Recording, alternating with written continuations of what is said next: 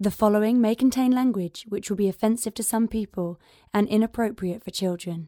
The topics discussed may include drugs, alcohol, or be sexual in nature. This show is intended for mature audiences. Listener discretion is advised. I'm serious. It's dirty. Really, really dirty. Still here?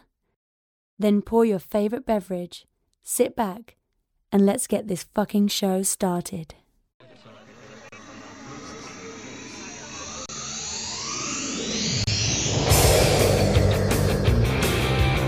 Pretty cool. I got the keys, so I just come in, comment and music.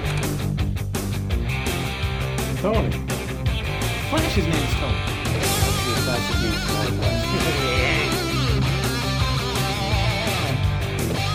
Lois could never have Superman's baby. Ah yes, Incredible Hulk melon body.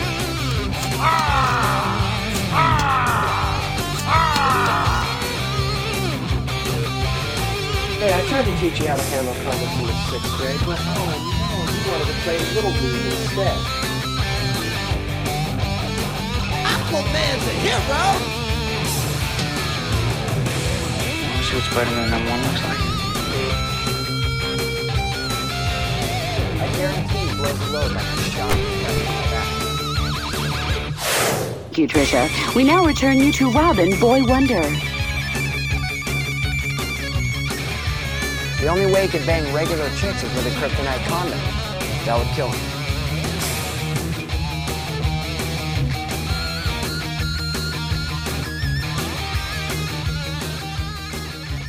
Fantastic Forum, assemble. We are back coming at you live once again from our home for live broadcasting, allgames.com. It's that time of the week again. New comic book day, there's new shit that came out, and there's new shit that we've experienced over the weekend, and we're going to bring you all of it today, including some things that are trending on Twitter. Hopefully we can get to that. People are pissed off about us not getting to Doomsday Clock, but, be pissed off at your creators for taking so long. I have the other guys on hold because they're en route from somewhere to somewhere or whatever.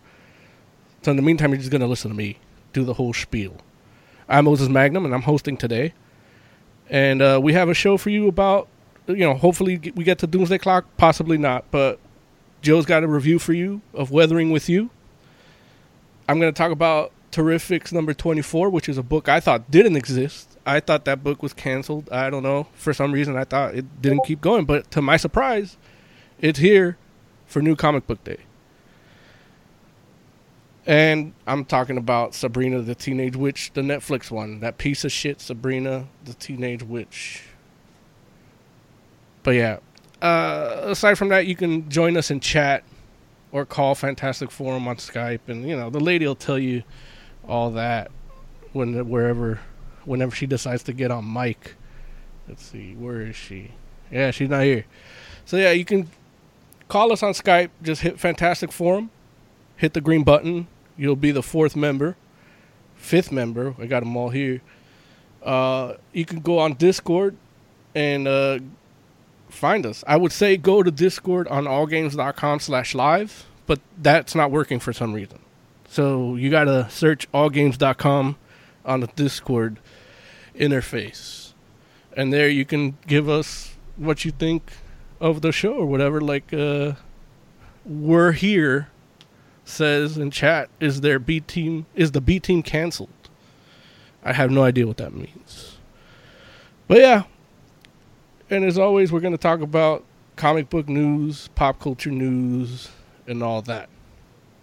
On the line, let me introduce you to the guys. I got Oscar Oz, as they call it. He's the guy that's supposedly the reporter news guy, but I haven't seen him do a news story in a while.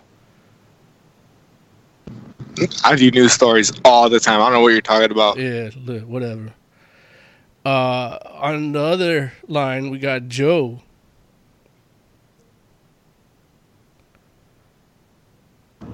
Hey, what's up? Yeah. And yet on another line, I have Larry, who happens to be in the same room as Joe, but they're on a different line. That's me. So you're gonna hear a lot of background noise today. So be prepared. I'm not gonna fix it in post. Is it gonna be that much? I mean, until you mute your mic. Got it. I don't know where Larry. Are you talking about anything specific today? I didn't give anything for you. Yeah, like realistically, I can't say that I am, and unfortunately, I derailed Jay's ability to talk about his thing today too. Oh, so what do you mean, like Infinity Train? But we do want to talk about Infinity Train. Okay, so no weathering with you. Right, no weathering with you. Oh my God! All right. Well, I guess I have to delete all the places I posted that we're talking about that. Yeah, we should do that right now. So much for promoting the show, huh? Exactly. I blame Jay. He's not a friend of the show. I don't know what to say. I don't know. It's like I didn't realize anyone else was willing to watch. Well, it's about the audience. They think we're talking about it. The audience would benefit from Lawrence's input. Nobody really. The only person that benefits from Lawrence's input is Disney and Marvel. I don't know, man. I don't know if Disney or Marvel takes my input either, so maybe it's no one. No, they just benefit from you saying it's not garbage when it is. Like everything that Disney and Marvel makes is garbage? Yeah, except for Marvel's X #1. That's the only non-garbage thing Marvel's made. And Doctor Strange Surgeon Supreme #1. Got it. Maybe one day they'll make another good comic book. Yeah, maybe one day. Did you at least try to watch Sabrina? I did not get the chance to. Okay. It's like we talked about that on Monday, right? Yeah. If I could tell you like what my days have been like since we got off the phone that day, it's crazy, dude. I don't believe it's crazy. No, I swear to you, like I wanted to watch Sabrina because I liked the show, but yeah, it didn't work out, unfortunately. But that's okay. We can still talk about it. Like I have plenty of questions. It doesn't matter. I started to watch it, and like partway through the first episode, I realized I don't know what the fuck is going on. So I need to go rewatch season 2 or something. Yeah. You probably missed the Christmas special. No, that was like 2 years ago, though. That was after season 1, right? Yeah, it was in between season 1 and 2. Oh, so you didn't watch, but you watched season 2, but don't remember anything that happened? I remember some stuff. Like I know that the one kid used a spell to turn into a boy and some stuff like that. But like I just picked a random episode from season 2, popped it on, and I was like, when did Sabrina get shot with an arrow?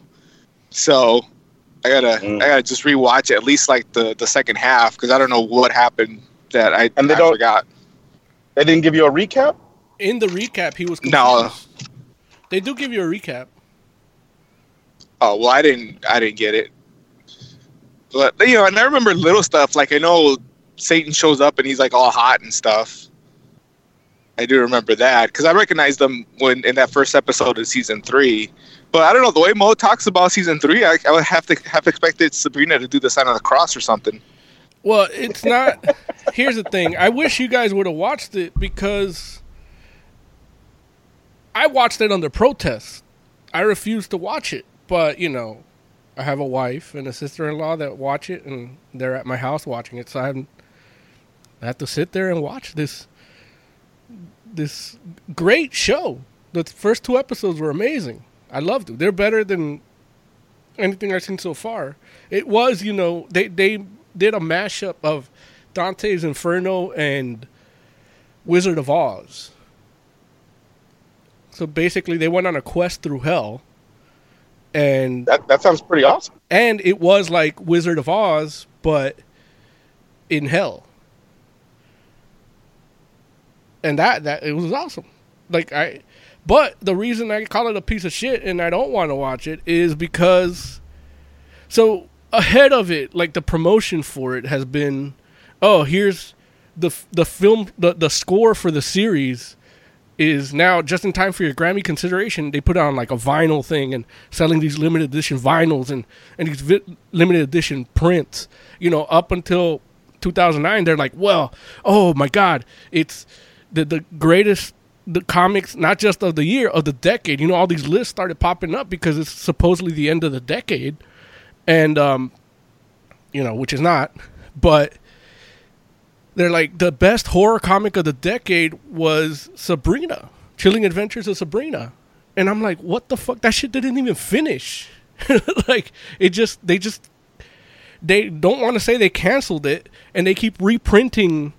You know, they reprint the first issue again because it's sold out ahead of, like, even before the series was announced, you know. They redid reprints. It's hugely popular. They take forever to get issue 7 out.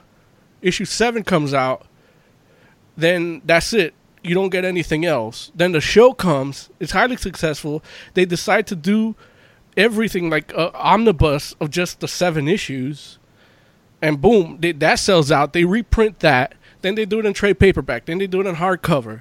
Then they sell prints, like unused art prints that didn't make covers. They start selling those, just a book of those. And then it's like, and then I follow Robert Hack on Instagram. He's the artist that essentially the reason the show looks the way it does is partly his doing, because he's the character designer and he draws the covers and the interiors. And he's stoked because he's like, oh, everybody loves Sabrina. And I'm like, excuse me, Mr. Hack? You fucking hack? I love Sabrina too. When is the comic coming out? And he didn't respond to me at all. Oh, dude. So it's like... Wait, but you didn't say it like that for real, though, right? No, I'm saying it here like that. God. I actually told him, I'm like, yeah, it's cool. Everybody loves Sabrina. But when's the comic coming out? Like, the whole reason you have all this is because of the comic.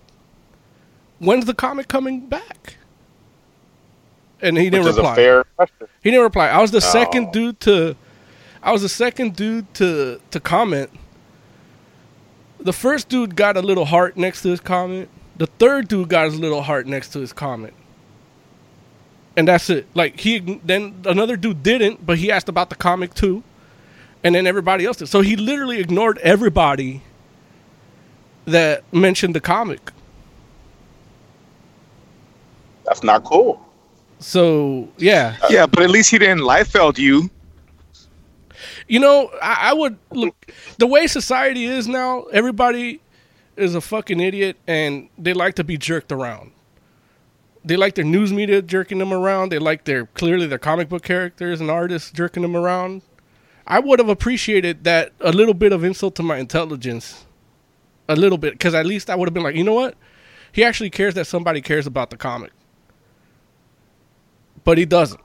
He cared enough to lie to you. Exactly. Like they always say, like, you know, therapists and all this says you lied to the ones you love because fact of the matter is truth hurts. Truth is, nobody wants the truth ever. They killed Jesus because he spoke the truth. You know what I mean? They killed Dr. Martin Luther King. Yeah. You know? They hate Trump because... I gotta replay that speech for my wife. People don't want the truth. The truth is a blinding light that takes away all the shadows that they cast that keep you happy. You know what I mean? I, for one, am a person that loves the horrible truth, painful truth. And I seek it. Oh. And I live through that pain. So tell me when the fuck Sabrina the comic is coming back. And fuck the TV series. Fuck the triple vinyl album. Fuck all that. Give me the fucking comic. That's the shit that started it all, right? How the fuck you gonna argue with not doing that. Motherfuckers. Show's over. So, no sign of the cross? No sign of the fucking cross. And no fucking comic either.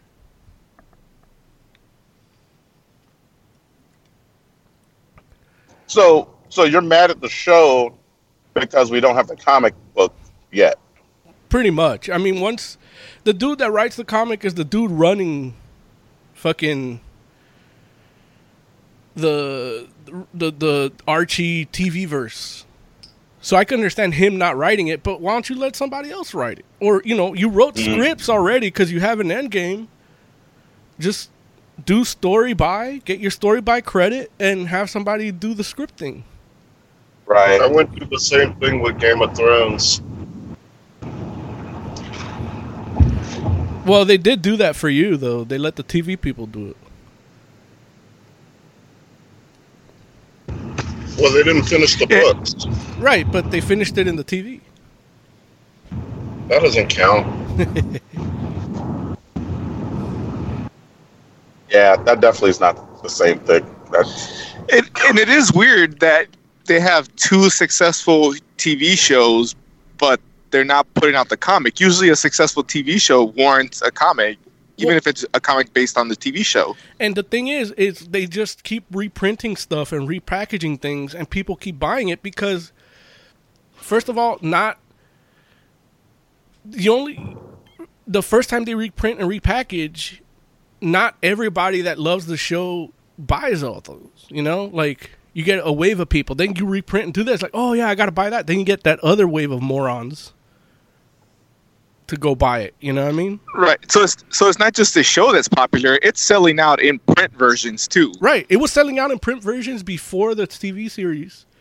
And now with the TV series, they can't stop making merchandise and shit about it. You know what I mean? Yeah, it's weird. Tiger Claw in chat says, I think Infinity Train. You thought he says Infinity Train. You thought stones weren't enough? The search for the 6 Infinity Trains has begun. Edited. I don't know what he had to edit of that statement. He should have edited the whole thing out. You made the same dumb joke the last time we talked about Infinity Train. Yeah. I think originally he wrote jams and then corrected himself. He corrected it with a snap of his finger. Yeah. But yeah, that's all I can really say about Sabrina. I didn't even finish watching it. Usually I would have finished it in like a couple days, maybe one. But I was like, you know what? Yeah. The lack of comic has soured your enjoyment of the show. I'll just get to it when I get to it now. Yeah? Yeah. I mean, it's not like it's not like it doesn't even follow the comic. Like, the story is wildly different. And it's like, why do you keep repackaging and making all these things for people to buy it, to keep buying it, and then not even finishing it? Like, the good load is in the show. I wish it was good, but it's not. I said this the last time. So if you're listening at home and saying, "Oh, he said this last time. When's last time?" I don't know the name of the episode, but it's when the first Sabrina came out, first season of Sabrina, which was probably in the fall 2018. I want to say it'll tell you that, look in that date on our our Podbean or All Games or any of the archives, and you'll see it'll say it'll probably, most likely it'll be titled The One About Sabrina, but unless something else we were talked about took precedent over in the title. But they show you these opening sequences that are inspired by the comics. Like, he even redrew characters that don't look that way in the comic. Robert Hack redrew them for the opening, like if they were in the comic. Like, there's a panel that they use, and it's like, oh, I remember that panel, but that guy didn't look like that there. But he redrew it and inserted it into the panel, which is cool because it's the art from the comic on the panel. But then they show like the psychopomps, which the show ruined, and they show two cobras. They keep showing these two cobras, which the two cobras are fucking awesome in the comic. They don't come out at all in the show. It's like, why would you even put the two cobras on the screen at all? You know? So I'm not familiar with the two cobras. Yeah, because you didn't read the book. But Joe probably don't even remember the two cobras. I do not. They were the familiar of the cousin.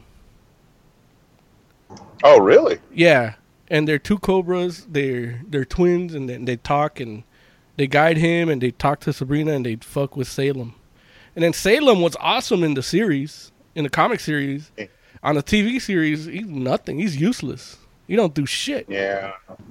It's He was awesome. Like, why did they even bother getting like a trained cat for it? Like, they could just literally just have a statue. They could just have a what? A statue of a cat. Like, and that's Salem. That's all he does on the TV show is just sit around, do nothing. Like, they're literally like, Salem tries to go to them on their little journey with hell. I mean, tries to go with them to their journey to hell. And Sabrina tells him, oh, that's no place for you. But the show actually made Salem a demon from hell that came and pledged his service to Sabrina. So technically he would be useful to her in hell. The comic did that? No, or it was TV show. Oh. So it's like they literally, like, that was his purpose. And they're like, oh, it's no place for you. Like, it's fucking stupid.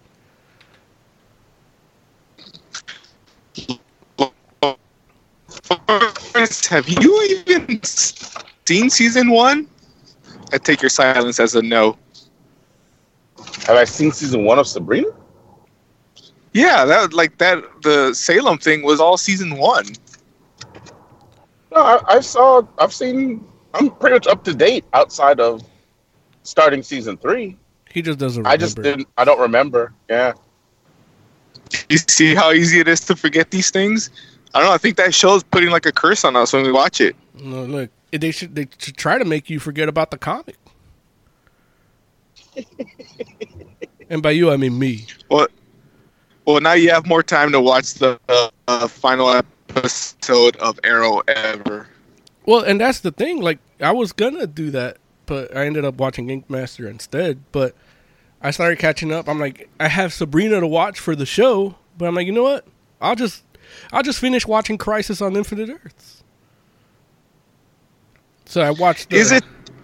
Is it technically like the last episode of Arrow is supposed to be like the last episode? But is it technically really if there's going to be a show called Green Arrow and the Canaries? Yeah, but it's not going to be him. It's not going to be Oliver Queen.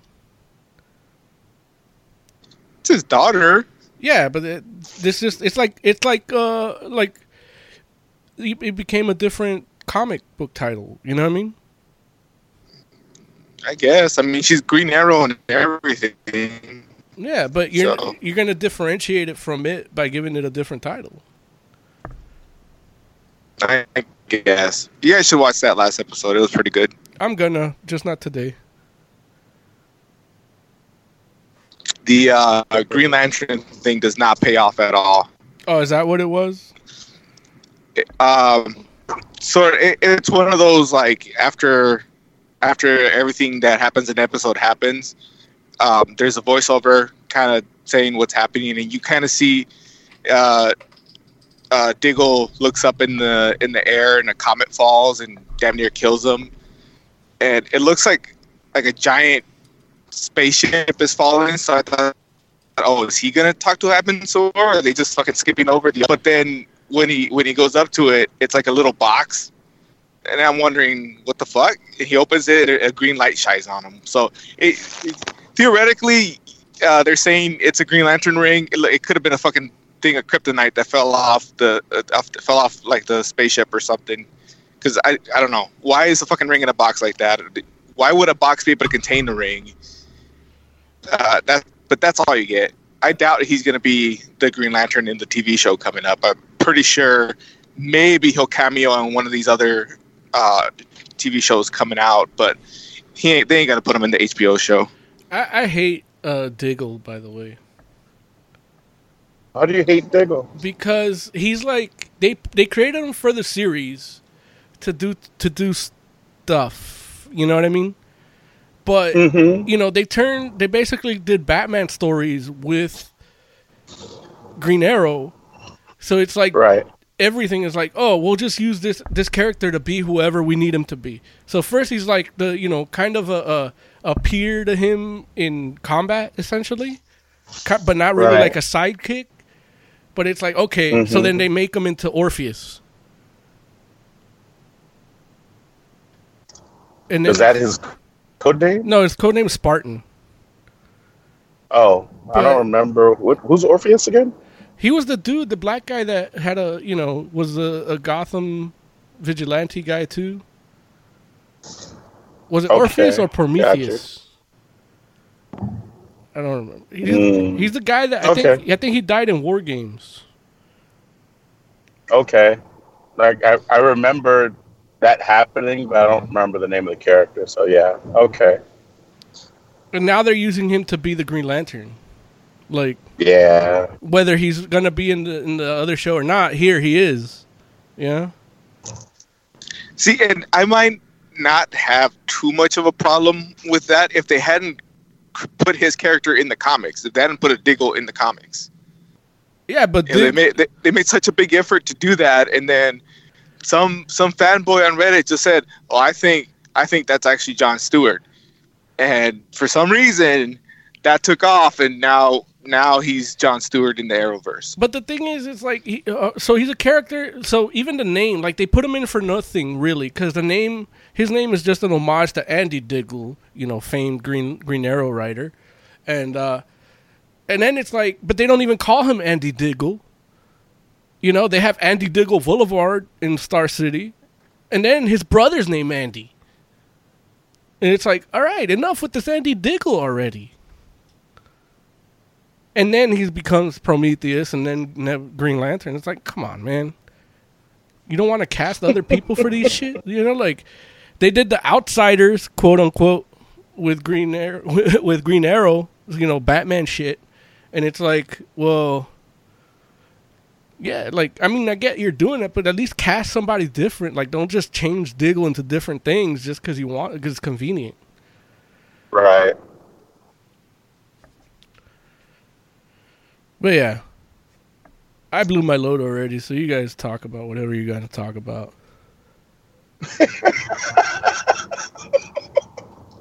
Oh, man. We're sorry. How far are you from home? Yeah. By the way. We're a little ways. A little ways. Hold on. I'll tell you right now. We are... Oh, wait, hold on. Still a good, like, hour and a half away. Man. Yeah, hour and a half. All right. Well, I already talked about Sabrina. We're not talking about Wuthering With You. We got Arrow finale. You guys want to do Infinity Train? Yeah, sure. That sounds like a proposition. Yeah.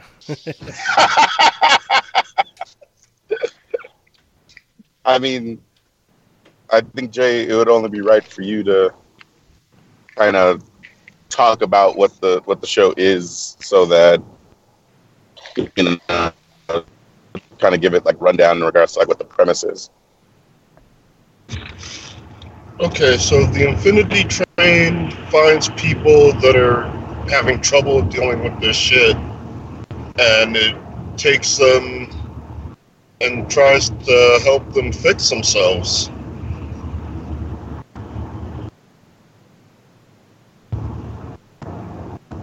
Yeah, no, that's it. And then, what do you think, or talk about the format of it for a little bit? Okay, so each season is done like a mini-series. There's 10, 15-minute episodes over 5 nights. And, you get it's, each season is a complete arc focusing on one characters and nine. So in season 1, we had Tulip. whose parents were going through a divorce, and she was having trouble dealing with it. And she ran away from home, and while she was running away, she ended up on the train.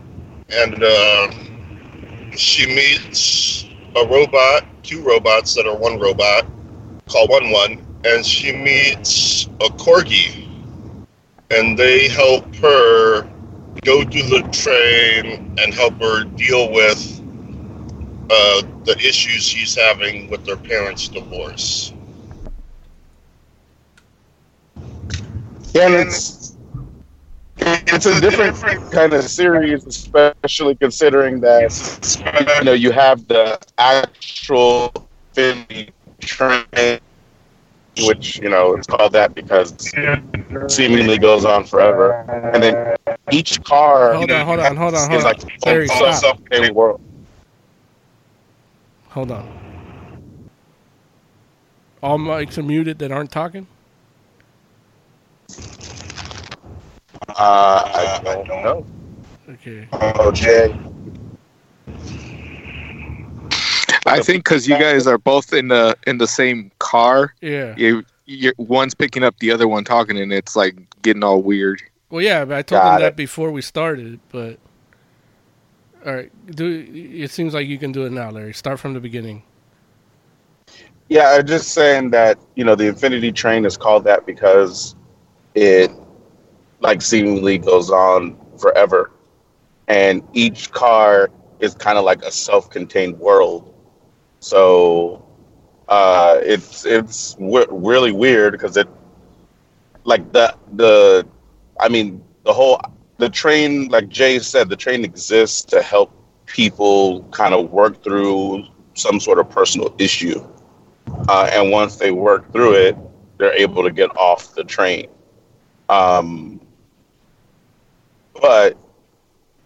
But it's like each car is it's almost like almost like a Doctor Who TARDIS kind of vibe to it, where it's like, the car, obviously they're all shaped the same, but when you go into it, it can be like, just the size of a car, or it could be like a whole like self-contained world inside of it.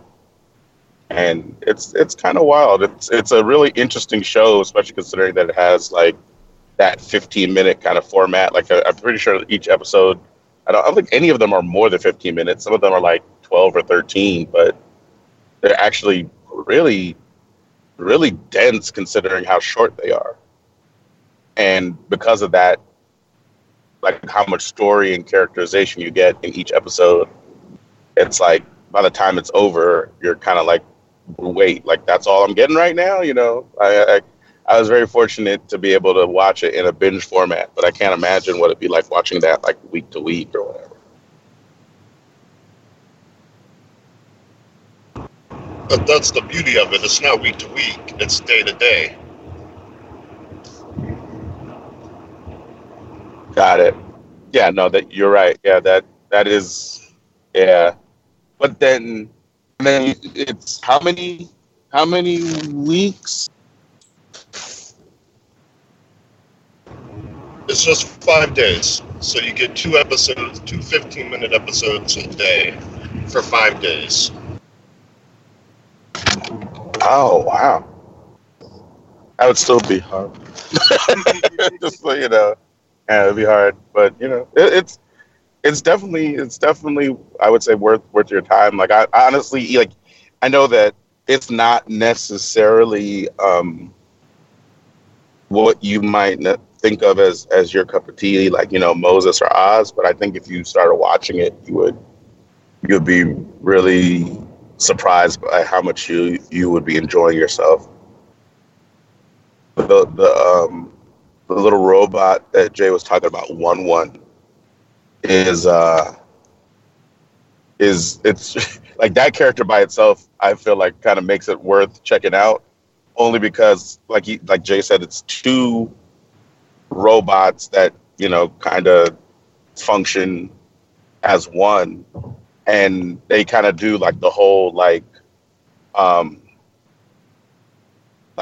guess happy, sad, comedy, tragedy kind of thing.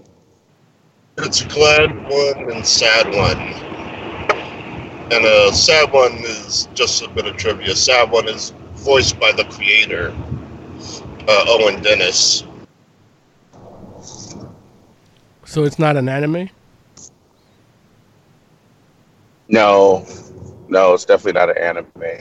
Everything you told me about it sounded like an anime to me. Listen, it could be an anime, or like I said, like the premise perspective, like which honestly I would love to see if like an anime studio did want to like do a take on it. I would watch that in a second too, because I'm sure that would be like some other stuff and be like some really interesting and twisted type of things going on too. But you know, it's definitely it's a American cartoon. Yeah, but just like one like because you have like this happy-go-lucky vibe, basically. Like just always kind of seeing the best of every situation, or like, you know, ready to help people and, you know, do things, and then you have the other half of it that just interjects random, like it's like ridiculously sardonic, like random dark comments. Like it's pretty funny. Now I know what sardonic means, but for the audience, Larry, what tell them what sardonic means. Like it's basically like, man, actually I'm thinking like, how would I define sardonic? Like I'm sitting here now myself like, wait a minute. Like I know that's the right word, but I'm like, it's like cynical. That's okay. Yeah. I would have. That's the best I could. I would have said mocking grimly, but that's just me. Is that what you would have said? Yeah. Okay. Well, there you go. I think that works too, though, right? I don't. Mocking. I mean, of course, yeah. That works. Well, that works according to Google. Okay. Good. Yeah, Google. He's the fifth member. But definitely, like if you're looking for something to check out, I would definitely say, you know, like give Infinity Train a try. Like, well, where is it? Where is it again? Where is it distributed?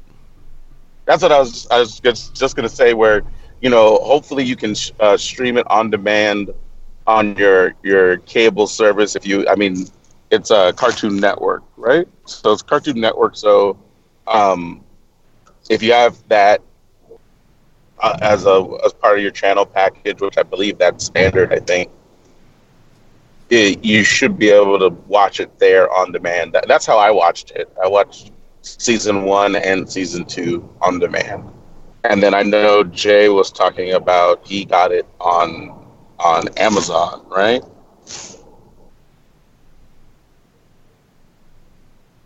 Yeah, I bought it on Amazon. Yeah.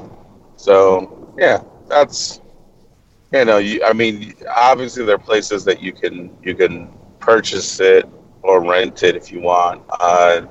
You can watch it on demand on your cable provider if you have Cartoon Network. And I don't know if there's any place that actually like you can stream it at this point, but you know, yeah, that's definitely, like I said, definitely worth your time. And I know Jay kind of like what he was saying as far as like when he was telling you about the show itself. It sounded interesting, but he also, a huge selling point was the fact that he was like, dude, they're 15 minutes. There's only like 10 episodes each season, so he's like, you can get through it. I'm like, yeah, I guess you're right. I guess I can. But I'm definitely anticipating season 3 now. Joe, did you say you had trouble getting all the episodes on Amazon? Was that something? Yeah.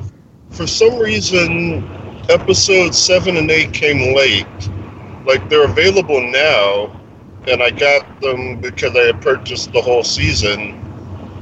So they're there now, but for some reason they weren't at first. And that's for season 2.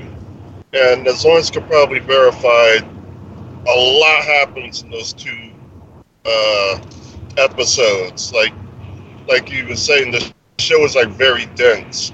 Like, they don't have a lot of time to just fuck around. So they like are really giving you a lot of information and character development.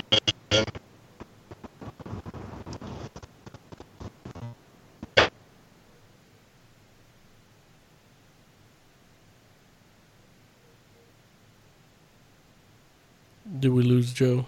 And you missed 2 episodes. He's absolutely right. Like, I couldn't. Say again? I was saying I couldn't imagine, basically, like not having seen those episodes and.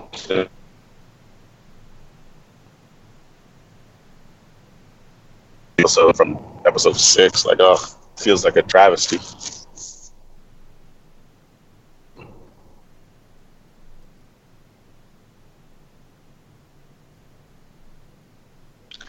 It's tough to tell if they cut out or if they're just quiet. No, they cut out. Oh. Yeah. All right. So it's a really great, really great show going on in their car right now. Yeah, it's amazing.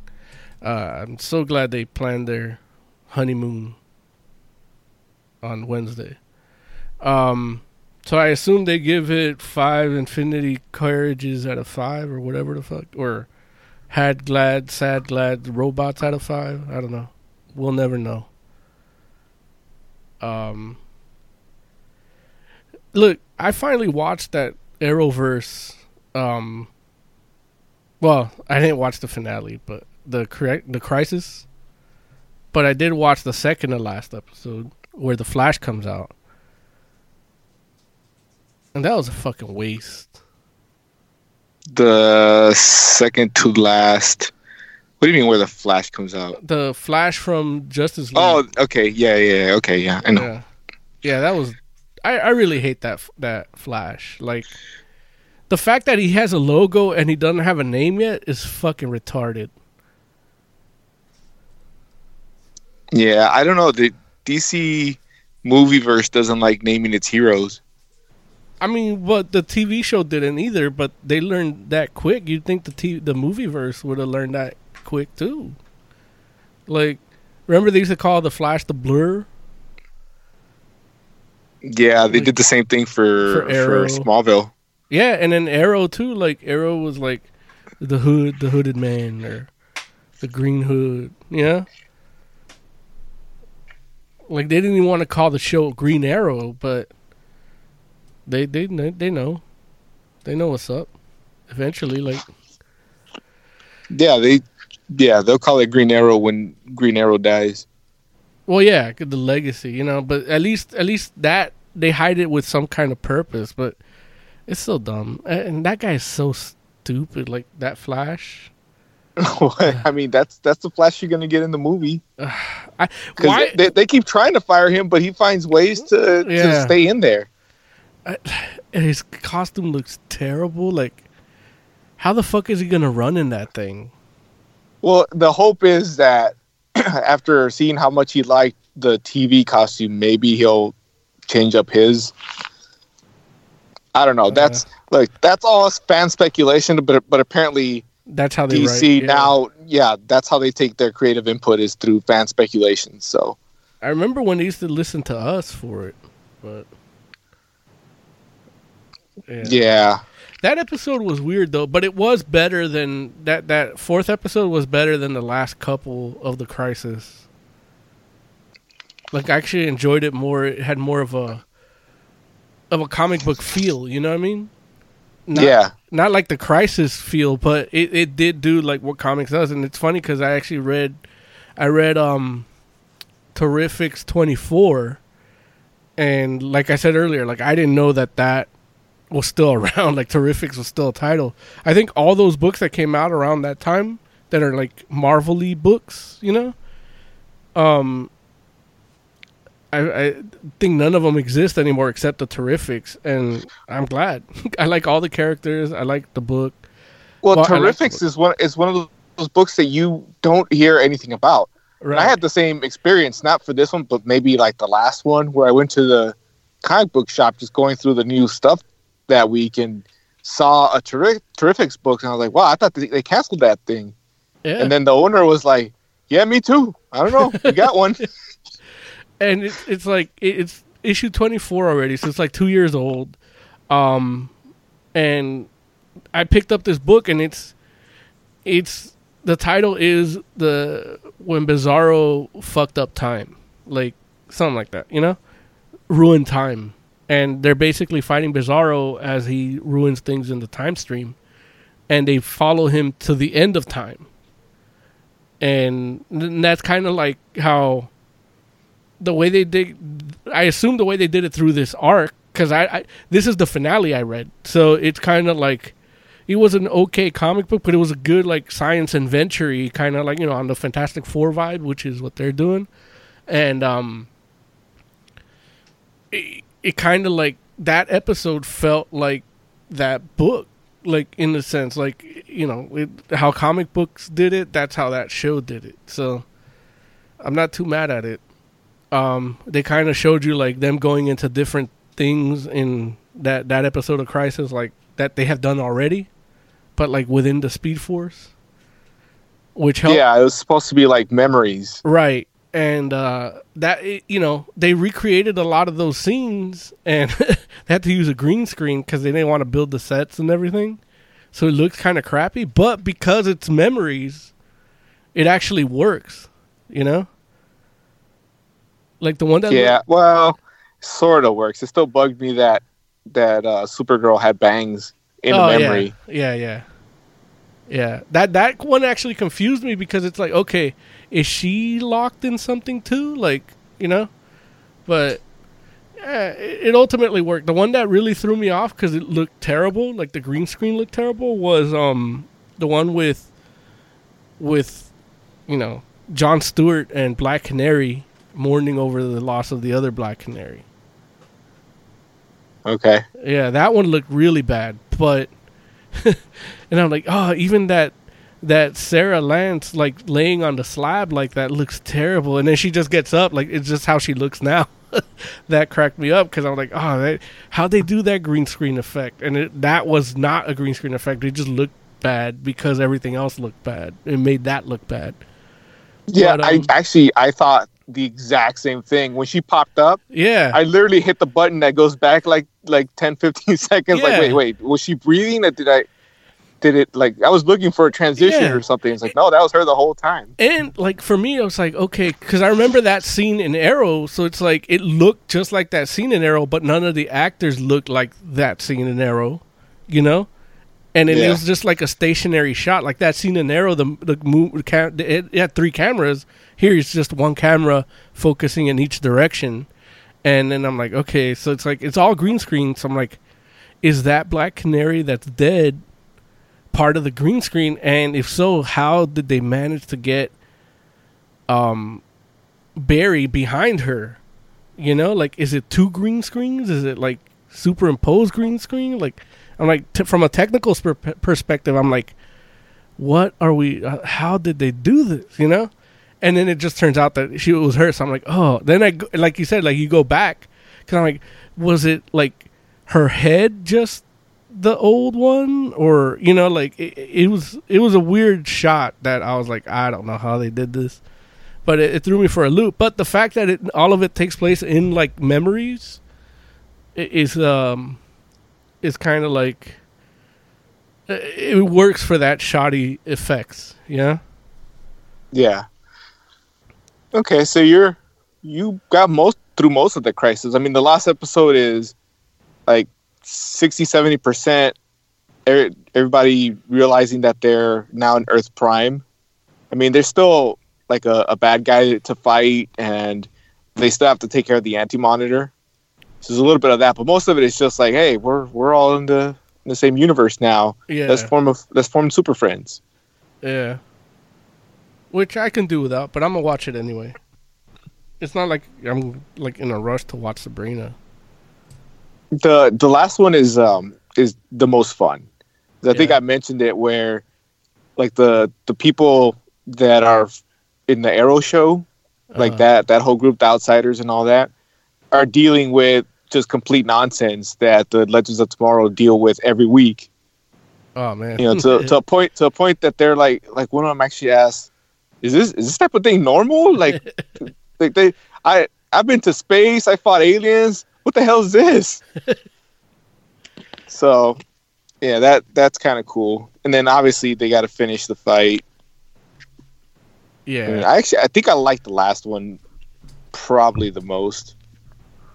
You know what sucked about the episode that you watched is that they made the what did they call it? The beginning of time, where they're like in the desert.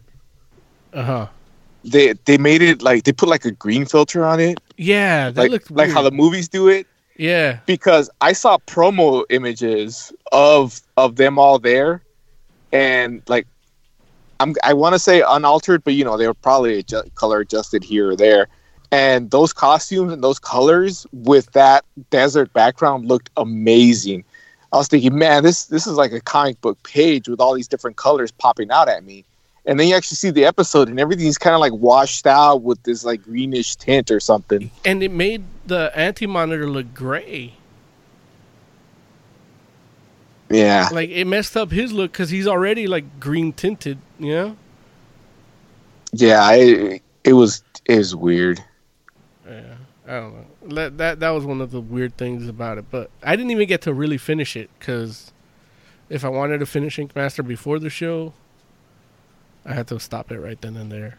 But I'm only like 4 minutes from the end or something, which includes credits. So it's probably like 2. Okay, yeah. All right, just one episode to go. Are you gonna watch the pilot episode for Green Arrow and the Canaries? Yeah, I'm gonna get on those. It's like because there's only 2 more Arrow episodes after that. It's that pilot for the next show, and then the final episode.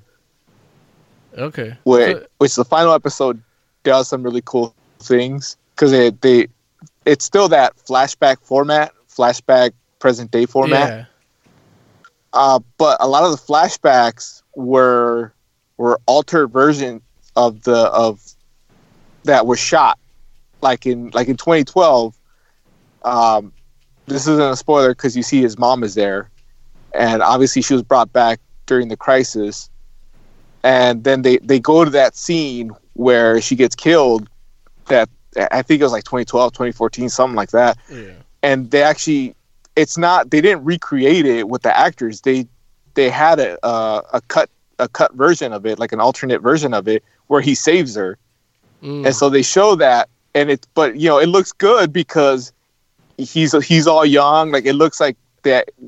It was shot during back that time. Then, yeah. Which they probably just did to save money on the actors because they had that guy playing Deathstroke. Like he's the one that does it. Okay. So they didn't really need him. They just, hey, we got this piece of footage we cut out. We'll give him like 20% because we're showing his face, but we don't have to get the actor here or anything. Yeah, I'm gonna watch it because at this point, watching these shows, at least one episode, is like buying a issue of a comic to review for the show. Like pre-production. So it should be fairly simple. And hopefully, it's good. But yeah, they did a good job of getting me excited for Green Arrow. Who are the Canaries? What happened? Larry. I was asking, who are the Canaries? Black Canary and Black Canary. Like Dinah and Laura. Laurel. Yeah, the sisters. No, not the sisters. The OG one that we always said was the wrong one. she's there. It's an alternate universe version that was a villain, and now she's good. But she actually has the Canary Cry, like it's actually her power. And then there's Dinah Drake, I think, and she also has the Canary Cry. And so the sister that's now a legend brings them into the future to where Oliver's daughter is, because the fallout of Crisis is that Star City becomes crime free. Like, it's the safest place in the world for 20 years. Okay. So there's no point in, like, that's kind of like the ending of the show, is there's no point in these heroes being in this city if there's no crime. So now they have to disband and go their separate ways and do whatever they want to do. I mean, man, they can't just like live, take a break. Well, yeah, like Wild Dog becomes the mayor, which we knew was going to happen from the flash forwards. But there's no point in having a Black Canary in Star City. And, you know, what the fuck else she gonna do? So they send her to the future to be the daughter's canary.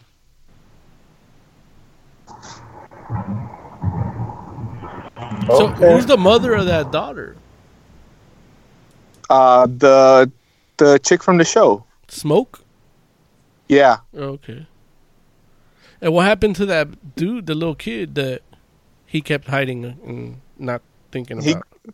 He grows up and he's going to be the guy behind the desk, computer guy. What a shame. Like, adult version of him is in the was all this season, was in the flash forwards. And he's in the Crisis.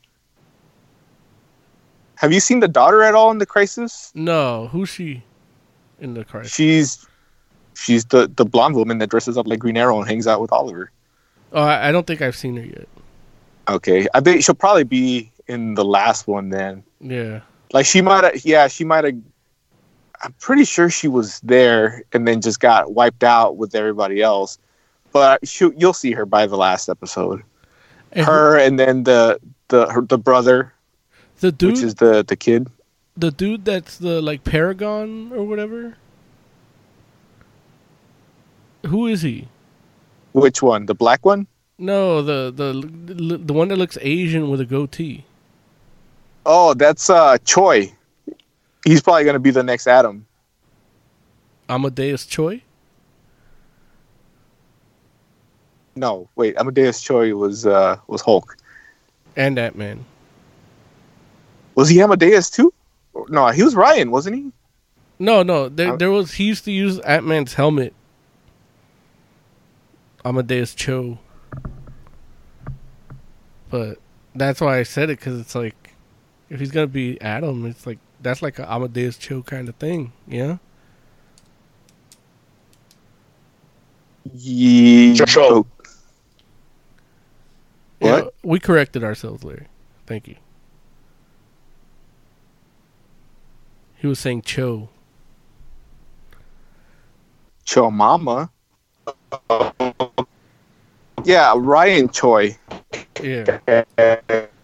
And he becomes Ant-Man in the. Hold on, let Larry. Not Ant-Man. What the fuck? Now I said Ant-Man. Yeah. Hold on, let Larry catch up, because his lag is epic right now.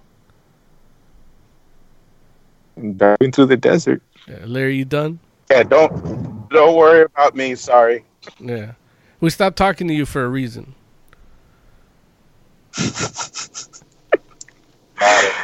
But yeah, that's Ryan Choi, the paragon of humanity. I think he's, well, in the books he becomes the Atom also at some point. So I think that's what they're gonna do, because that guy, I don't think wants to be on the shows anymore. Yeah. Although even though I've been reading stories that they want to do a series with his version of Superman.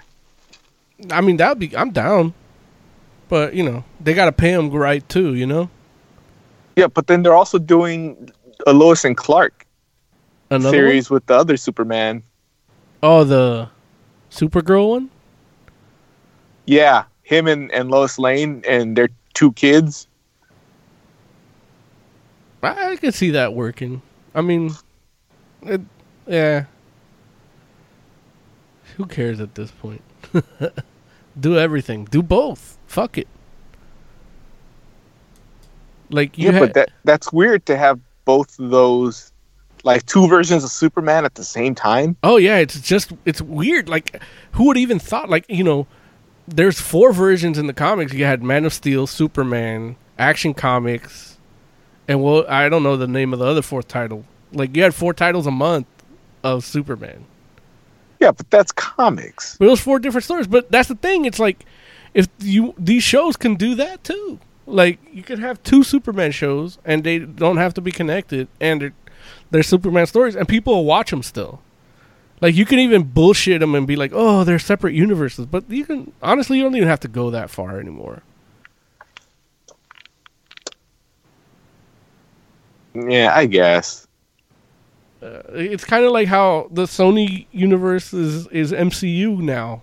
The Sony Spider-Man universe. Like, it's just, you don't have to acknowledge it in Disney MCU movies, and then you don't have to acknowledge MCU movies in the Sony movies, and then you can still have the same actors, and people still like feel like it's in the same universe and throw all their money at it because it's in the same universe.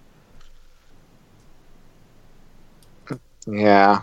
It's not like telling the people the truth about it is going to help them, because they don't want the truth. I forgot if we talked about it, but did it bug you that they said that the Green Lantern TV show is going to be on HBO Max, not DC Universe? Yeah, it bothered me. Okay. Yeah. I wasn't sure if we talked about that. And now, like, so one of the news things they gave me for DC Universe is that now, like, you have, like, here's the big thing, like, you have Batman Beyond now in HD. Like, they bothered putting it in HD for that app, and it's like, I mean, cool, thank you. But it's like, really, like, what does it matter? Like, all their new shit is not going to be on that app anymore.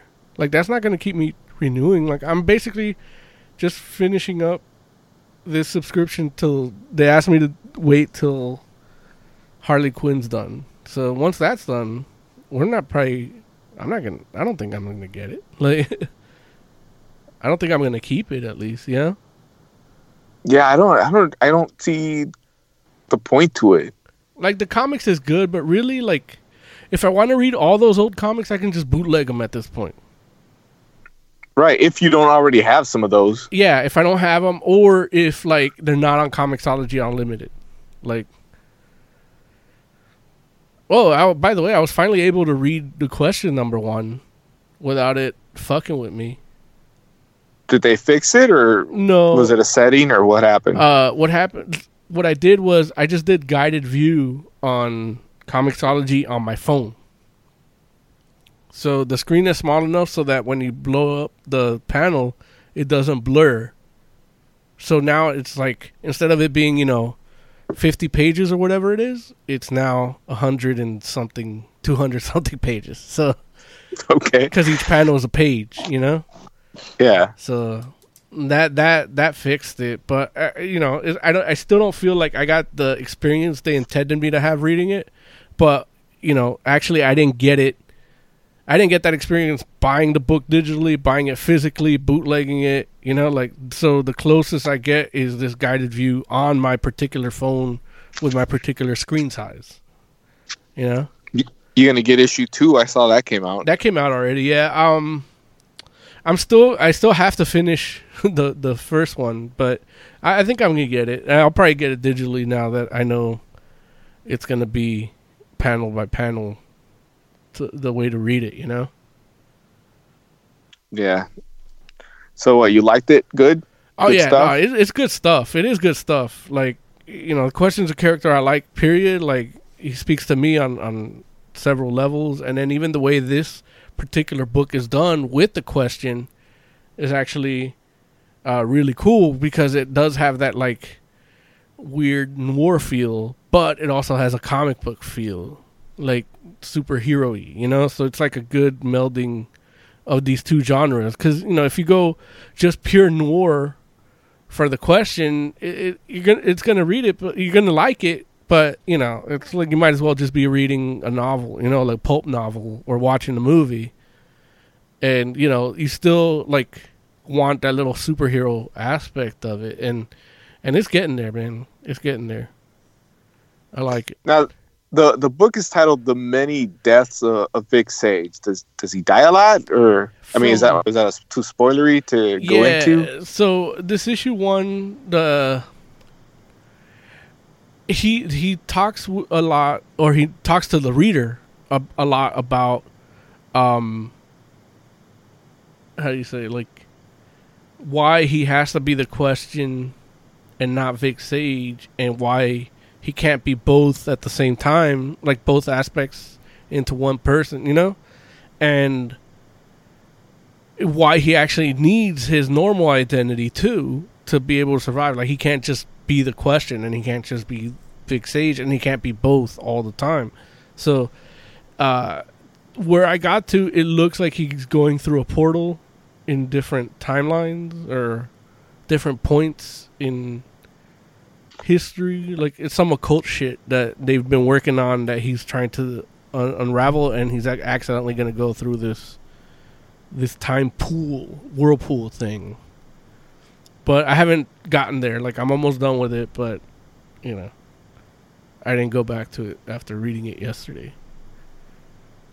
So we'll see. I mean, you might not get that after reading that first issue. You still might not get that many deaths answer till you actually read the full thing. Yeah, or the next couple issues at least. It's 3 issues, right? I think so, yeah. But they're long, so it might as well be 6. Like, it actually reads like the first issue is like 2 issues, you know? It almost has like 2 arcs in it. Yeah, those DC Black Label books, man, they can get pretty long. Yeah, I mean, and I'm okay with that, but just make them the regular size. Like, it's hard to read it. Like, yeah, I don't know how to explain it. I've got like, well, I don't have a problem reading it because it's a magazine size, but right.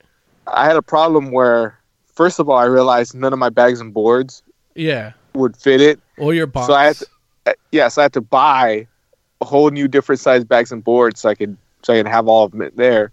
And then for some reason I didn't realize this. After I bagged and boarded them, I went to my comic box, and of course it's not going to fit in a regular size comic box. So now I got to figure out how the fuck I'm going to store these. Yeah. So now you actually have to buy every Black Label book just to fill up that fucking box.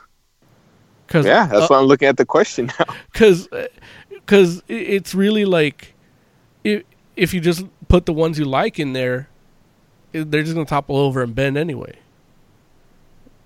So, yeah, I don't like the size, particularly in this question one.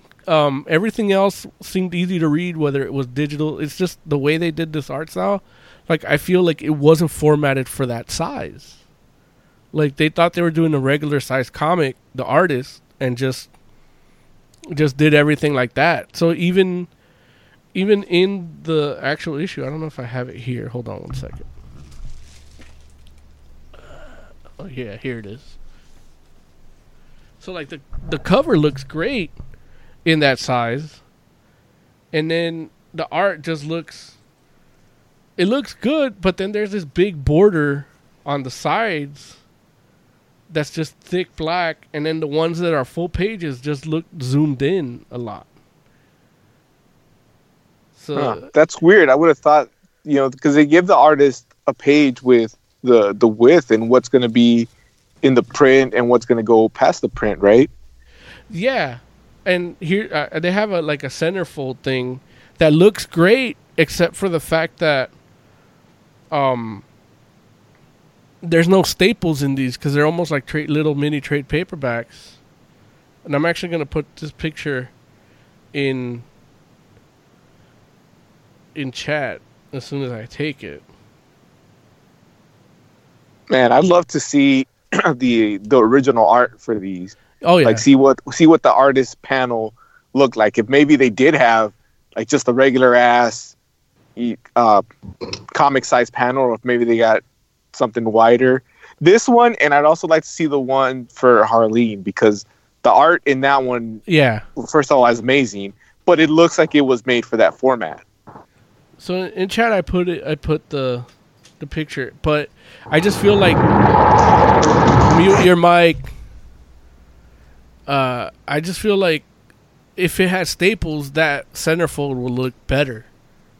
You know, because you can't unfold this book that far back, or else you rip it. Yeah, well, yeah, you could, but you'll fuck it up. Yeah.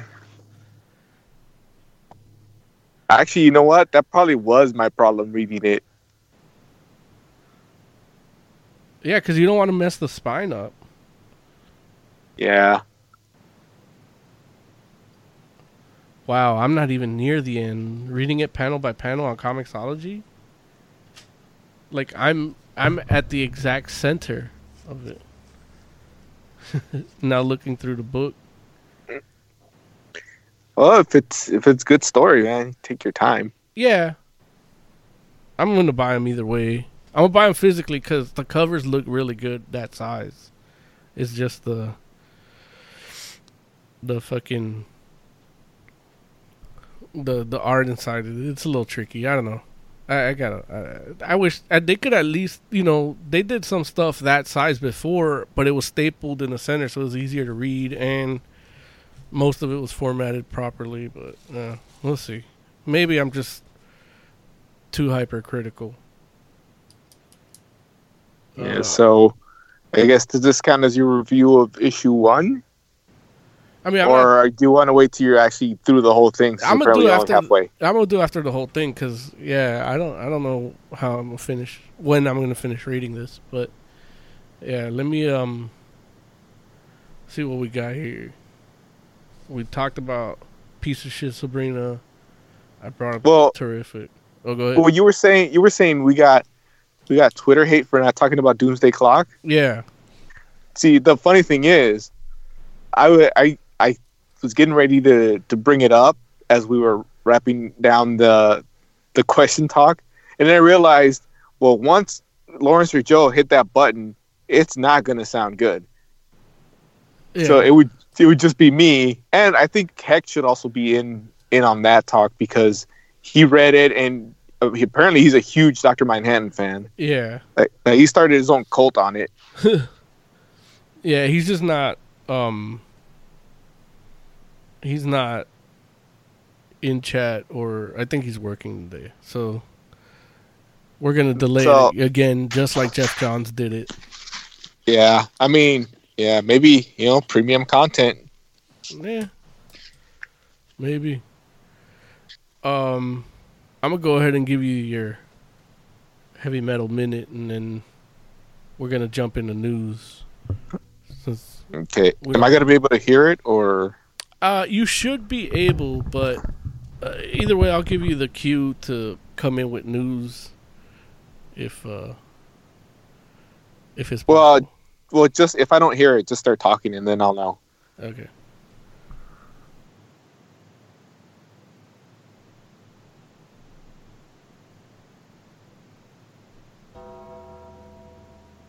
In other news, Gwar is playing St. Vitus, a Brooklyn bar, on March 29th. And it's going to be, St. Vitus is a small venue. Like, usually big bands play it, but they're stripped down sets and shorter sets and less technical stuff to go around. And Gwar is playing that venue, and they're going to do a rare once-in-a-lifetime show without makeup, prosthetics, or any disguises. They're going to be billed as Rog, which is Gwar backwards. In other Gwar news, they released a handful of old movies online for purchase. So you can get those, all the Scumdogs of the Universe and all those. Now you can get them online digitally.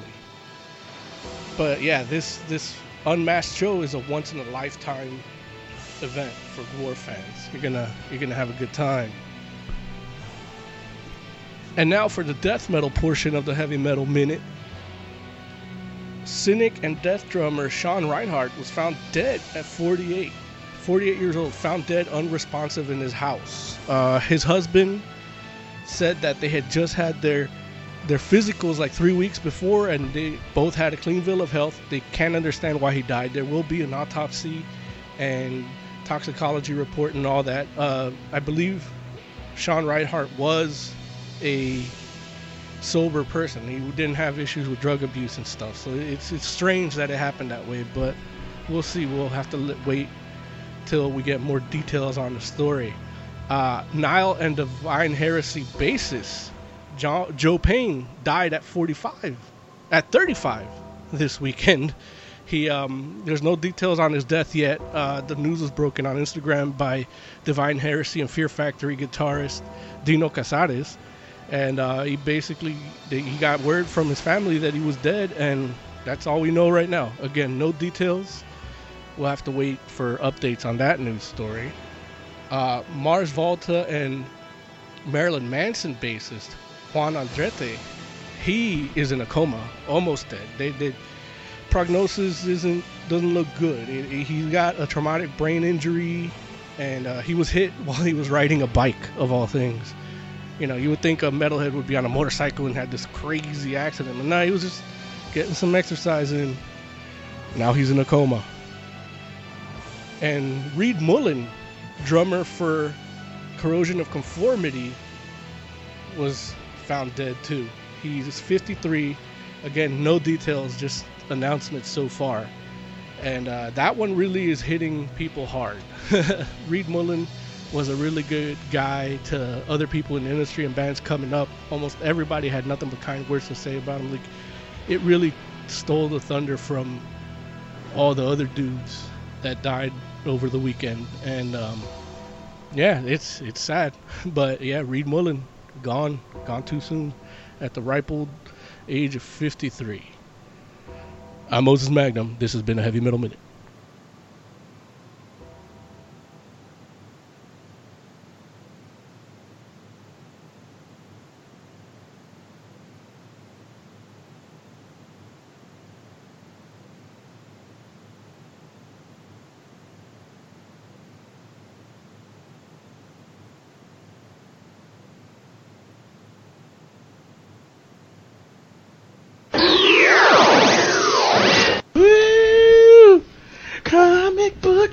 We should have a like current. Well, not like that, but like.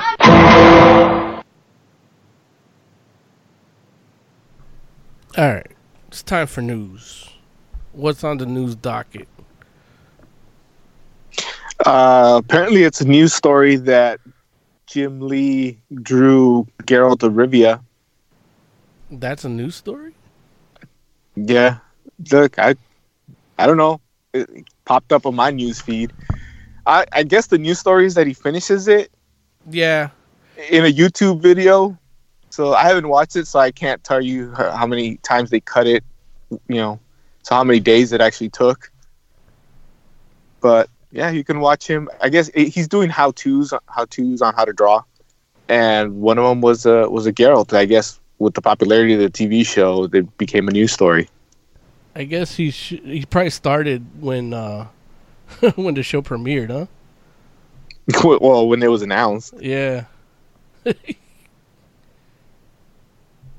And I saw this other story. I think it's speculation, but you know how the new Star Wars stuff is going to be like the old Republic era? Yeah. I guess it's considered the High Republic era.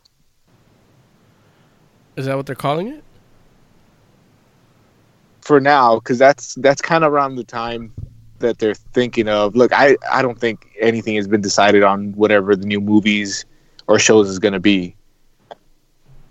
I think where it's way too early. So this is all just speculation, but it became a news story because in Star Wars #2, they talk a little bit about those times, and they talk about how it was a little bit more, they say, unsettled and dangerous. So I'm thinking like Wild West.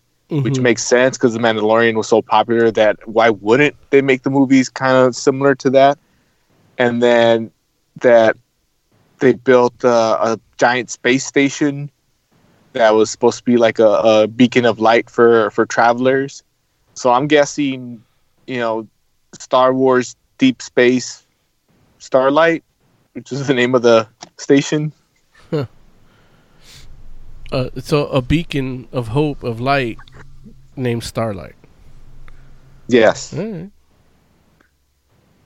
It's an interesting idea. I wouldn't mind seeing a Star Wars TV show based in a space station like Star Trek Deep Space Nine, which was one of my favorites of all that set of series. That's the one I enjoyed the most. I'd like to see a Star Wars version of it. I think they might prove me wrong and fuck it up, but they did such a good job with Mandalorian that I think if it's a TV show, it should be fine with the same talent behind it. As far as a movie, then that gets a little iffy. But Deep Space Nine, Babylon 5, TV shows based in space stations can be good. Mm-hmm. So we'll see. Like I said, I don't think anything's decided on any of this, any scripts, nothing. They might just have a general idea. And again, this is all just speculation, but we've seen what fan speculation leads to. Well, I guess this is Disney, so they don't really care. Yeah, they don't. That's what's weird about them doing this Old Republic stuff. Or now, them calling it High Republic. I don't know. There's Joe and Larry. They know more about that stuff, but I never heard it referred to as that. Well, I never heard Old Republic. You never heard Old Republic? Oh no, we lost you too? Great. The Republic. Sith Republic. Yeah, you can do whatever you want. You got plenty of time. You gotta repeat that again because you got cut off for some reason. I said that expanse of time from, let's say, the beginning of the Jedi and Sith Order to what the movies are is at least hundreds of years. I think it's actually like 1,000 years. So you can have all kind of eras in there. Yeah. Man, you can do something in between. There's 2 Transformers movies in the works at Paramount. It says Transformers, the IP that never dies, based on the 1980s toy franchise with the slogan "More Than Meets the Eye," is being developed at Paramount with 2 projects. One by murder mystery scribe James Vanderbilt, the other by John Wick Chapter 3 executive producer and Army of the Dead scribe Joby Harold. The Vanderbilt project, from what I heard, according to the Deadline here, is based on Transformers spin-off Beast Wars. Oh, they're going to fuck that up too now. Which are robots that transform into robotic animals like Cheetor, Optimus Primal, Rhinox, and Boar. Vanderbilt has been on the project since April.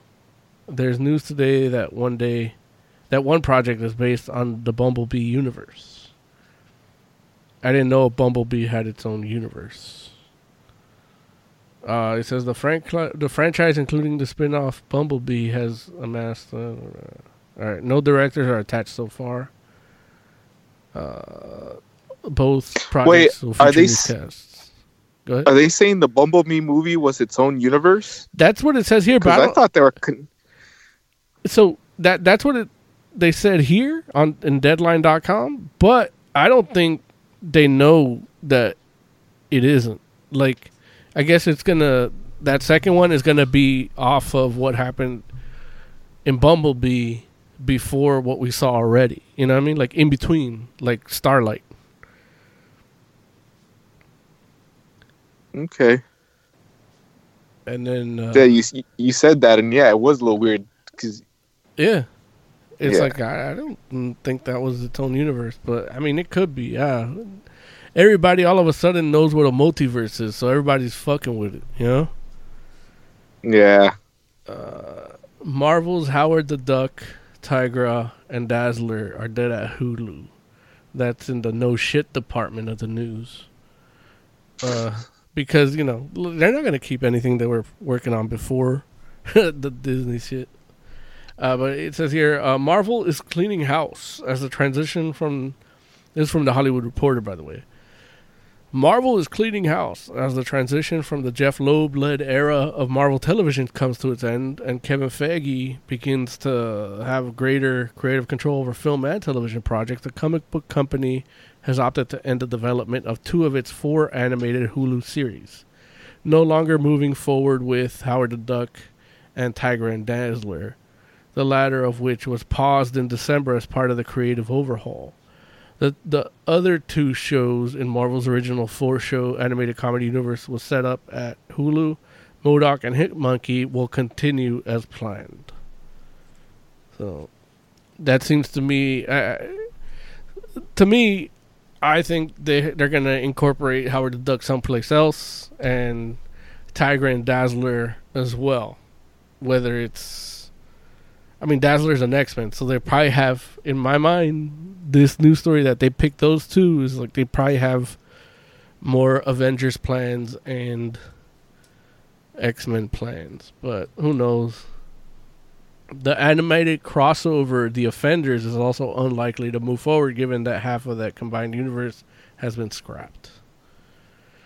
Still, the character of Howard the Duck has had several cameos in the Marvel Cinematic Universe, and it's likely he will appear in future projects. Sources say that the decision to scrap 2 of the 4 shows was ultimately made by Marvel, not Hulu. Both Disney-owned companies declined comment.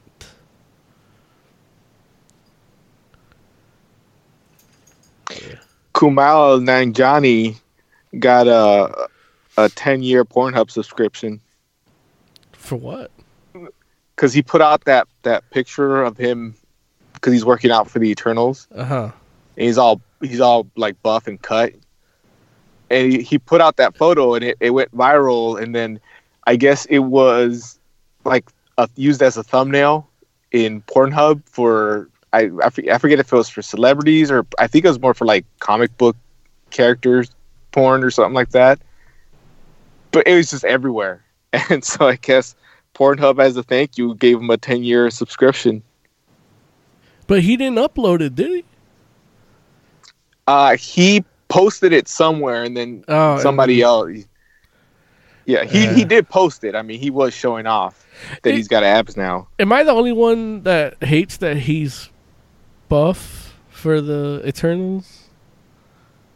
I would if I knew a goddamn thing about the Eternals.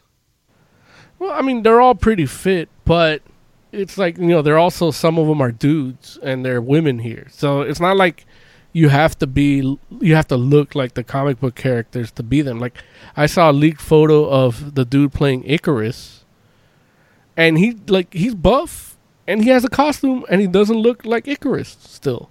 He just looks like Iron Man wearing the Nano armor. Like, it's like CGI. Oh, are they going to CGI his suit? He's not actually wearing a costume? I don't know. That's just the way the picture I saw, that's how it is. It's just basically a Photoshop paint job, and it doesn't look like Icarus. It doesn't look like... I don't think that's how it's going to look in the movie. Like, Ryan Reynolds as Green Lantern looked better. Yeah? Oh. So it's like... Yeah. I don't get... I want to be there with you and hate the Eternals, but I don't know the Eternals that well. So I'm probably going to enjoy it. Yeah, I mean, if you don't know them, you're going to love it. Like, it's going to be great. You know, woe is me for actually liking things before they're cool. All right, hipster Mo. It's a fact. It's not even a hipster thing. Like, that's just... I mean, yeah, who cares? in the they got me with clickbait category. Oh, how'd they get you? The headline was Green Hornet movie rights acquired by former Marvel Studios president. Which I don't know. When I was reading it quickly, so it kind of felt like, wait, Marvel's buying Green Hornet? No, it's just former Marvel Studio executive Michael Helfand. He bought the rights to the Green Hornet. I guess his new studio that he founded is Amasia Entertainment. Like it's not Disney is the point. Yeah. So yeah, they got me halfway through this article before I realized my mistake. So I guess maybe the news story is really that there might be a rebooted Green Hornet. Yeah, I mean, maybe if they use the actor that played Bruce Lee in Once Upon a Time. In Once Upon a Time? The Tarantino movie. Oh, Once Upon a Time in Hollywood. Yeah. Yeah, okay. I thought you were talking about the fairy tale TV show on ABC called Once Upon a Time. No. They could have had Bruce Lee in there. I'm like, Bruce Lee wasn't a Disney character. He can be. Yeah. It's Disney. They can make anybody a Disney character. Yeah. Although I didn't see Once Upon a Time in Hollywood, but I heard Bruce Lee gets his ass kicked by whoever Brad Pitt is portraying. Oh, that's some bullshit. So, I don't know. This is a controversial thing. I still didn't watch it. Yeah, I'm gonna watch it eventually, but I just haven't yet. Yeah, you kind of have to because it's a Tarantino movie, and he generally does good stuff. Yeah. I mean, it's all kind of similar, but it's still different enough. Yeah. So I prefer Guy Ritchie myself. Really? Yeah. I saw Gentleman. How was it? And it's classic Guy Ritchie. Okay. Like I assume when you said really, it's because he has done some crap lately. He's done a lot of crap. Like even his Sherlock Holmes was like so. Yeah, his Sherlock Holmes was disappointing. Then whatever he was doing with Madonna. Yeah, I don't even get. That's when he started going downhill. Like he tried to come back with Rock and Rolla, which Rock and Rolla was okay, but it still wasn't like Snatch. You know what I mean? Yeah, the Gentleman is a lot more Lock, Stock, and Smoking Barrel. Okay, that's what it feels like to me. So I'm probably gonna check it out. Yeah, it's what made me really like Guy Ritchie, and this is kind of going back to that. Okay. You know, it's gangsters in wearing suits and have British accents, but they're still gangsters. Yeah, and they're funny. Yeah. Yeah, I'm down with that. That's what I want to see. Because that's what Snatch was. He's really good at that. Is more than anything. But yeah, I don't know. We'll see. I'm sure it'll be great. See what So somebody picked up what I said about the Joker, that it's not a comic book movie. So Sci-Fi Wire, of all people, are running with that. So they're making a case for Endgame is a better comic book movie than Joker, because at least it's based on comic book source material, even if it's loosely. Yeah, I mean, I didn't think that was a new thing. It's so much not a comic book movie that it got Oscar nominations. Right. Like for legit Oscars, not like Suicide Squad. But the thing is people are making the thing, like even like DC itself is sending out press releases for the consideration. It's like the only comic book movie to get Oscar nominations, and it's like, no, it's not a comic book movie. It has nothing to do with the comic book at all. It's not even loosely based on a comic book story. You know what I mean? Yeah, I said it before. I can't picture that Joker being a challenge to a Batman. Yeah. Or a Jim Gordon. Yeah. Like, I mean, he gets caught like 2 or 3 times in the movie itself. Yeah. But yeah, now and then articles are starting to pop up about that, and then there's. I think that's all I got for news on my end. You got anything else? Nothing major. Yeah, nothing worse. Just give one last story. You son of a bitch. Well, I just closed it. Oh. Kevin Feige wants to limit Venom and Morbius involvement in the MCU. Like he's really resisting that merger. So Sony's claiming, but he's not doing it. What do you mean? Like Sony is like, hey, MCU, like you know how this MCU Sony thing started though, right? Like, well, I know Sony had bought the rights to Spider-Man super cheap because the movies weren't a thing, right? And then MCU became a thing, and Sony is like got a death hold on Spider-Man, right? But then they're like, so when the Morbius trailer came out, it says from the studio that brought you Far From Home and Homecoming. You know, and right. That's MCU, and then now they hired was it Birdman?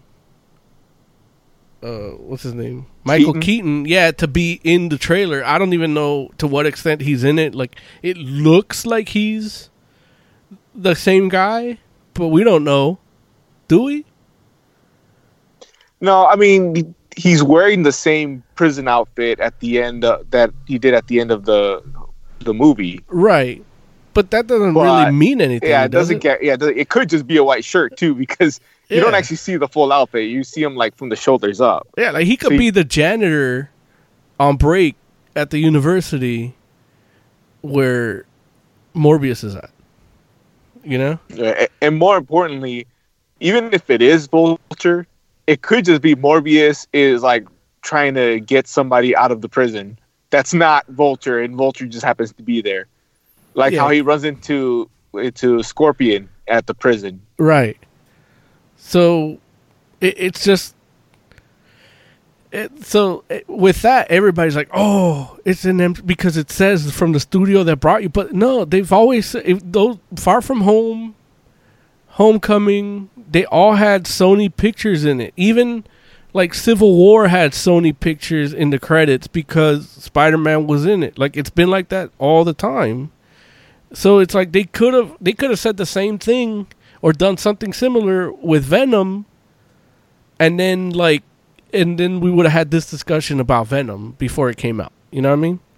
Yeah. So it's not like this merger thing isn't even a really like an official thing, I don't think.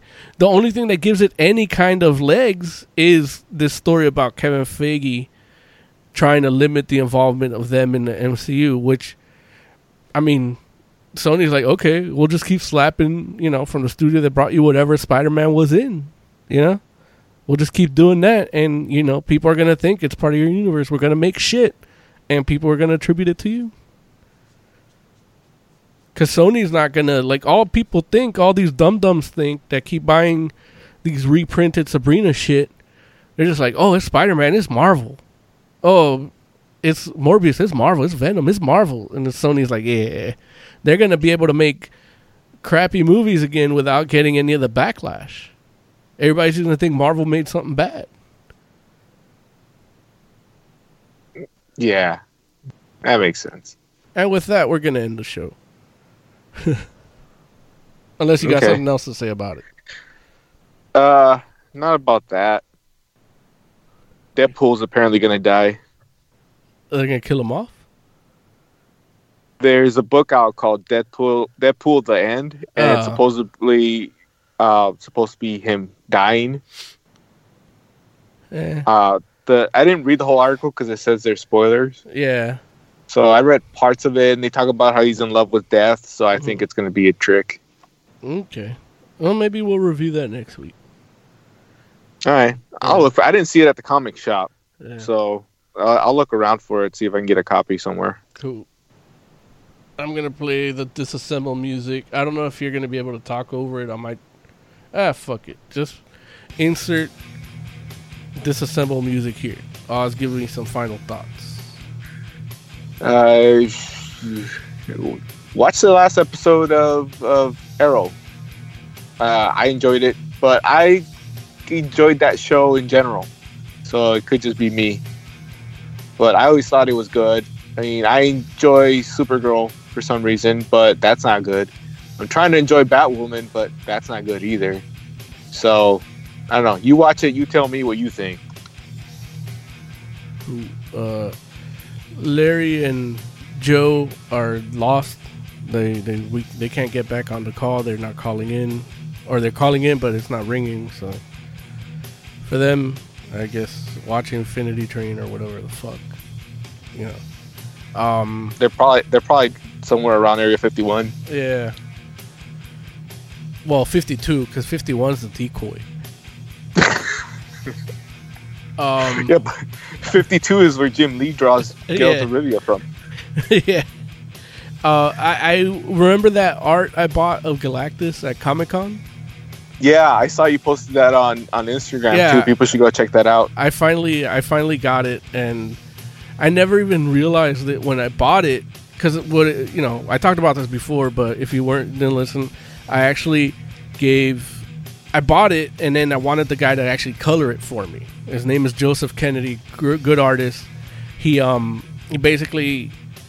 long to give it to me, but it's not his fault. He's busy working, and I told him just send it whenever. I told him there's no rush.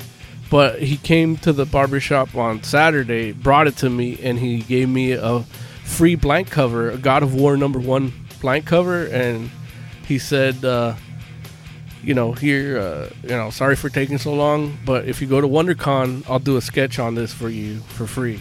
So he gave me the free comic, and he's going to draw on it for me for free. Joseph Kennedy, I don't know what his socials is. Like, I wanted to tag him, but I didn't, I'll figure it out and do it. But yeah, go check that picture out. I didn't notice it when I bought it, Oz, but it's Galactus, but there's Silver Surfer in it too.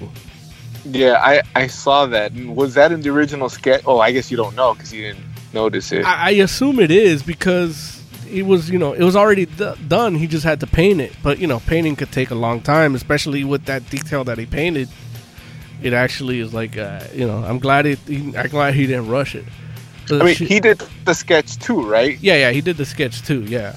He did because it's possible that, like, he thought, I should have put Silver Surfer, and then when he got the chance to paint over it, just kind of left that white area silhouette thing. Yeah, if he did that for me, then it's even better, because it's one of a kind at that point, Or, if he decides to do more of it later, then, But yeah, the shit's awesome.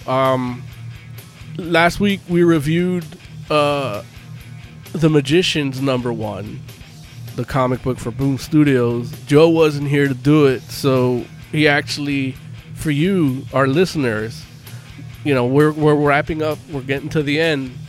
So as tempted as you might be to just hit stop and skip to the next episode that you missed or whatever, just keep going, because after this episode, you're going to get Joe's review of The Magicians.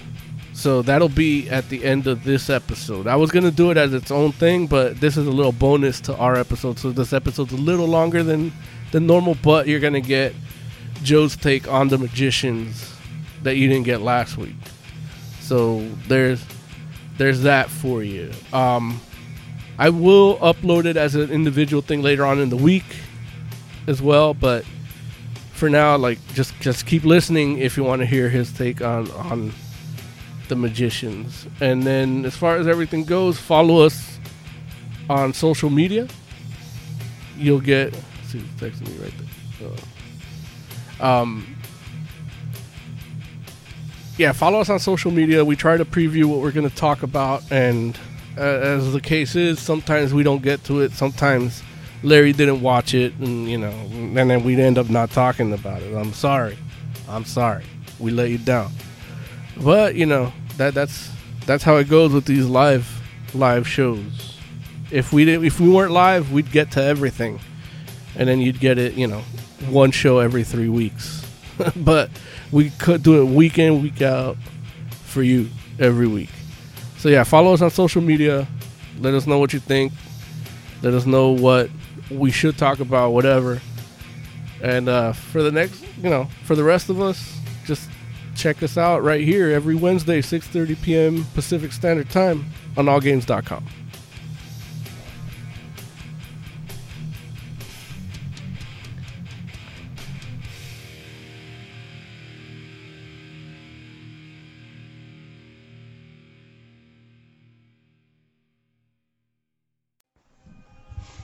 Hey, this is Jay with the Fantastic Forum talking about Archaia Comics The Magicians.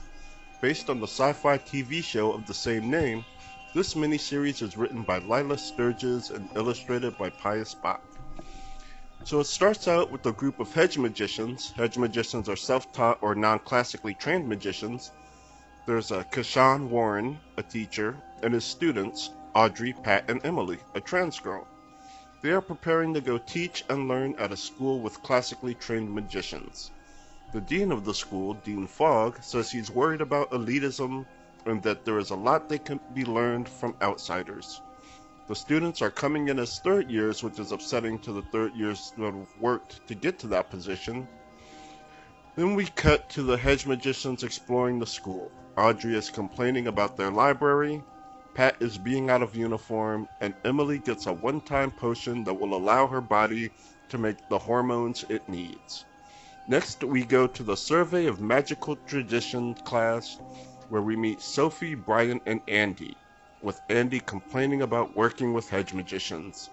The class starts, and it turns out that the class is secretly a battle magic class, a dangerous discipline that has never been taught at the school.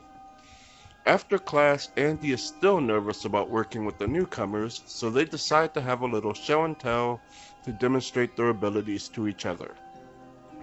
Pat takes Andy's word balloon and turns it into a real balloon. Andy takes that balloon and turns it into butterflies. Then Audrey lassos the moon. After that, Sophie tries a prayer to Zi-Atek-Atili, and she self-immolates. This book is off to a good start. The characters are likable, and the ones who aren't are understandable. Also, the character interactions are pretty interesting. I'm not sure what to think about the magic yet. I mean, the girl literally lassoed the moon, but I do want to find out more, and I want to find out where this is all going. I'm definitely going to check out issue 2. I scored this 4 self-immolations out of 5.